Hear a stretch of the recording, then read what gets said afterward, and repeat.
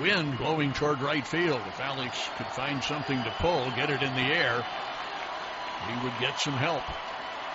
Familia's next pitch. Belted to deep center. Back goes Lagares. And gone. Alex Gordon. In comes the pitch. Broken bat. One hopper to third. And over to first in time. Runner going to try to score. Wild throw. Hosmer gambling that he could dash home on the throw to first base. And the Royals have tied the game. For the very best in baseball, this is the place you want to be. We're where you want to be. Baseball with the Royals. Welcome into the Locked On Royals podcast on the Locked On Podcast Network. Your teams every day, and we've made it. It is now Friday, and that means we've completed our first full week of shows. And this episode will be 5 days a week from now until the end of the baseball season. So settle in, subscribe, review, rate the show. Follow me on Twitter. I'm your host, Rylan Stiles, at Rylan_Stiles on Twitter. That's at RYLAN_STILES. Because there's going to be a ton of Royals coverage from here on out. Let's start with today's show, which will feature Brady Singer, should he be on the opening day roster for the Royals, MLB spring training hats, and the first installment of our pre-spring training preview, starting with the AL East. If you've been a listener of this podcast, I'm sure you've heard all of the great advertisers working with Locked On to reach sports fans. But what you may not know is that the Locked On Royals podcast is a great way for your local business to reach passionate Royals fans just like yourself. Unlike any other podcast, Locked On gives your local company a unique ability to reach Locked On podcast listeners who are also local podcast listeners. Not just any podcast listeners, but ones who are connected to the Royals and also your local business. Our audience features a predominantly male audience that is well educated and with disposable income. They want to put their money back into your company and this community. So please text the word advertising to 33777. Again, that's texting advertising to 33777 to get your business right here in the beginning of the show to captivate the entire Locked On Podcast audience right now. You can also visit lockedonpodcast.com/advertising and let us know who you are, what team you would like to support, and we can help you reach your advertising goals with the Locked On Podcast Network. So once again, text advertising to 33777 or visit lockedonpodcast.com/advertising. So let's start by talking about Brady Singer. Of course, he is the hot shot pitching prospect from the University of Florida who has Royals fans all excited and giddy about the potential and the ability out of his arm. And yes, he probably does deserve an opening day roster spot if he puts together a good spring. But should the Royals start him on the opening day roster? I've been asked this many times. It's been speculated by others many times. It's been written about. It's been talked about. But I think that the Royals should not start him on the opening day roster. Is that disappointing? Sure, I would love to see Brady Singer pitch as soon as possible in the big leagues. However, there's a business to this baseball thing. It's not just rolling the balls out there anymore. We're in the big leagues. So I don't think there's any way the Royals should start him on the opening day roster. I don't care how good of a spring he has. I don't care how good he's feeling. There is no way they should start him on the opening day roster. A pitcher like Brady Singer, if he's any good, if you believe Brady Singer is going to be good, does not re-sign and will never re-sign in Kansas City. The current market of pitchers is not going to slow down anytime soon. It's only going up. The prices for arms and good arms is always going up. And we'll never get into a situation in baseball like what Moustakas faced, like what Hosmer faced, where the market's just not there for you. The market for a third baseman is not there. You're never going to get that with pitchers. There's always room for pitchers. If they're good, there's always room for pitchers. So if you think Brady Singer is going to be good, you can kiss him goodbye long-term in Kansas City. Because look who the Royals have been able to keep. It wasn't Zach Greinke. It was Danny Duffy. And I have news for you folks. Danny Duffy, while a fan favorite, he's not good. He put together a good season whenever he was in the bullpen. He's a solid dude around the community, I'm sure. But he's not a good pitcher. He didn't work out for what you thought he was going to bring to the Royals when he was drafted. He didn't work out, and the Royals were able to maintain him, to retain him. Brady Singer's the same way. If he's Danny Duffy, sure, you can bring him back. And sure, he's a solid 3 or maybe 2. But if Singer is an ace and he turns into what we think he can, he's not staying in Kansas City. Now, why does that matter right now? Because we know the baseball structure. We know that you have 6 years of control. We know all of that. So why am I worried about that right now in 2020? Look what happened to Kris Bryant.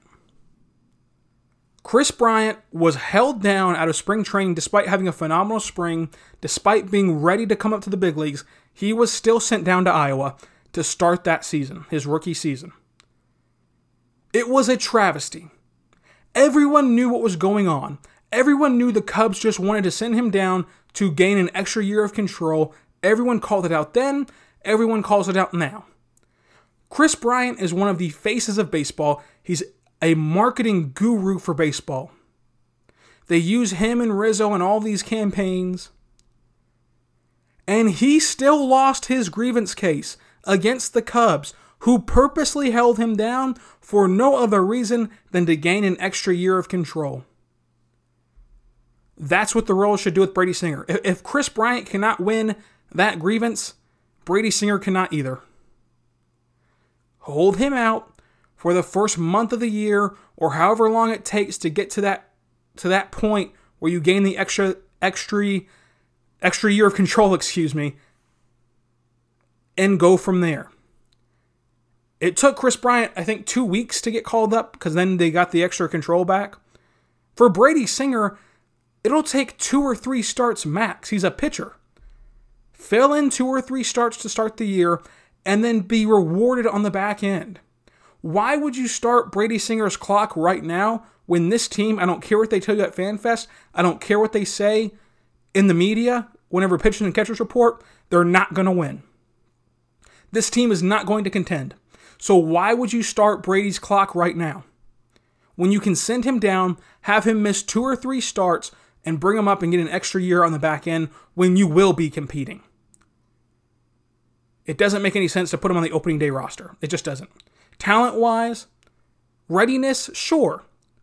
Business-wise, it makes no sense. And in this business, especially for a small market, you have to be ruthless. Dayton Moore has to be ruthless. He has to stop with this nice guy stuff and say, you know what, Brady? You're going to get sent down to Omaha. You'll pitch 2 or 3 times down there, and then we're going to get you right back up here. But that's the nature of the beast. Now, for the rest of these prospects, you won't be able to do that, because I truly believe this loophole gets changed in the next CBA. But for right now, it's an option available to you, and you have to take it. You have to. Because again, I think Brady Singer is going to be head and shoulders above Danny Duffy. I think he's going to be who we all think he's going to be, an ace, a top-of-the-line pitcher who can help big market teams. And you know what that means? He's going to get a huge contract. And you know what that means? He's going to get priced out of the Royals. So the longer we can delay that inevitability, the longer we can delay that free agency, the better. And again, if you don't, you'll be starting his clock for a losing team. Why would the clock start now for Brady Singer? It makes no sense to me. We'll talk about this all throughout spring training until we get a definitive answer from Dayton Moore and Mike Matheny and what they plan to do, which we won't get until about a day before opening day. But I just do not think there's a way Brady Singer should start on the opening day roster. Again, that's not a knock on Brady. That's not saying he's not ready. That's not saying that he's not good enough. He's good enough to start there. But the business of baseball says he should not be on the opening day roster. Not the talent, the business. Let's take a quick break before we wrap up today's show. Let's talk about these spring training hats and batting practice hats, which it's going to be the same thing if you didn't know. They wear their spring training hats all throughout spring training for in the games, and then they keep them for batting practice throughout the season. The design and concept of these hats for every single team is terrible. It's a logo inside of a logo. Now, some are done better than others. Most of them are god-awful, though. Let's start with the good ones, because that's the shortest list that there is. The Astros is really good. I love the throwback look. It's a nice-looking hat. I would buy that if I was an Astros fan. The Rockies might be my favorite. Again, I love the colors that they use. The colors remind me of a throwback in time and fashion. I love the Rockies hat. I might consider buying that hat, and I'm nowhere close to being a Rockies fan. The Twins hat is very good, and they're the only ones besides the Rangers. So them and the Rangers are really the only ones who did this very well in the sense of the logo in a logo. The Twins is a outline of Minnesota, and inside of it is the Twins logo. I love that. The Rangers is the Rangers logo, and inside of that Rangers logo is the Texas state flag. I love that. And then, of course, the Blue Jays, who always knock it out of the park. They're perfect as well. Theirs is the Canadian maple leaf thingy and a Blue Jay coming through the side. I like theirs. I think that that's another buyable hat if you just love hats and love baseball and you want to get some hats. I think these are the ones you need to buy. All these in the good tier, I would purchase. The A tier, I wouldn't purchase because they're too similar to their regular old on-field hats. So I'd much rather have the on-field hat than this. But they're also not dreadful.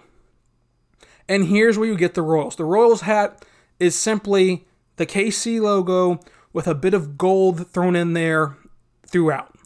It's supposed to be the crown inside the KC logo, but in reality, it's just a touch of gold. I like it. It's not terrible. It's not great. It's not terrible, though. For the Royals, I wouldn't buy their spring training hat. I would just buy a normal KC hat. That's all. The Rays, same thing. It's a baby blue hat, which I like. I like their baby blues. But it's just the TB logo with some gold in it. It's supposed to be the sunburst in the middle of the logo, of course. But it looks like a normal hat with just a bit of burst of color in the middle of the white TB. The Phillies, this one is starting to get borderline between the buyable tier and just the okay tier. I think that the Phillies have a good chance to move up to that buyable tier once we see more pictures of the hat on players and on the field, because it's the Liberty Bell with the Philly script going through it. I like that a lot. I think that it could have been improved had it been just the normal script P inside the Liberty Bell, but I still like it. And then the Red Sox, you get back to being the okay, not great, not even good, but also not terrible. It's just their normal Sox logo with normal B logo with some of the white of the Sox inside the logo. So it just looks like a splash of color for no reason. I don't really like it. I would just buy a standard B hat if you were going to buy a Red Sox hat. And then the terrible ones. This one is too long to name every team that lands in the bad category, so let's just talk about the atrocious category. The Orioles and White Sox hats look scary to me. They look possessed. They looked demonizing. I would not touch an Orioles White Sox hat for spring training out of fear that the devil himself would get me and drag me to the depths of hell. It looks like Inception on steroids. Do not bring those hats anywhere near me. And then the Angels, Yankees, and Mets are hideous and atrocious, but for other reasons. They don't look like they're possessed.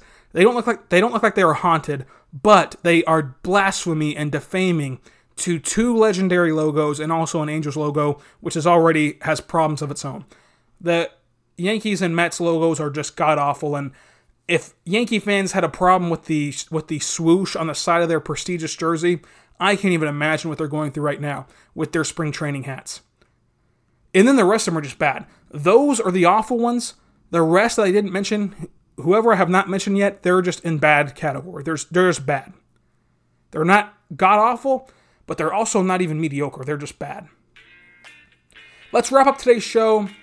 On that note, I was going to start the AL East preview, but I think I'll hold that off for next week.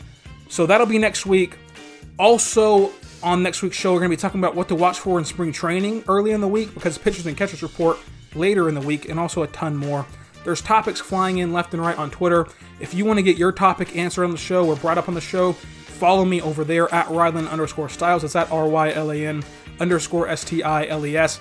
It's been so fun hosting this show. It will continue to be fun. Again, I cannot thank you guys enough for listening and supporting the show as greatly as you guys have to start things out. And we're going to keep growing. So be good and be good to one another. And we'll see you next week on the Locked On Royals podcast, a part of the Locked On Podcast Network.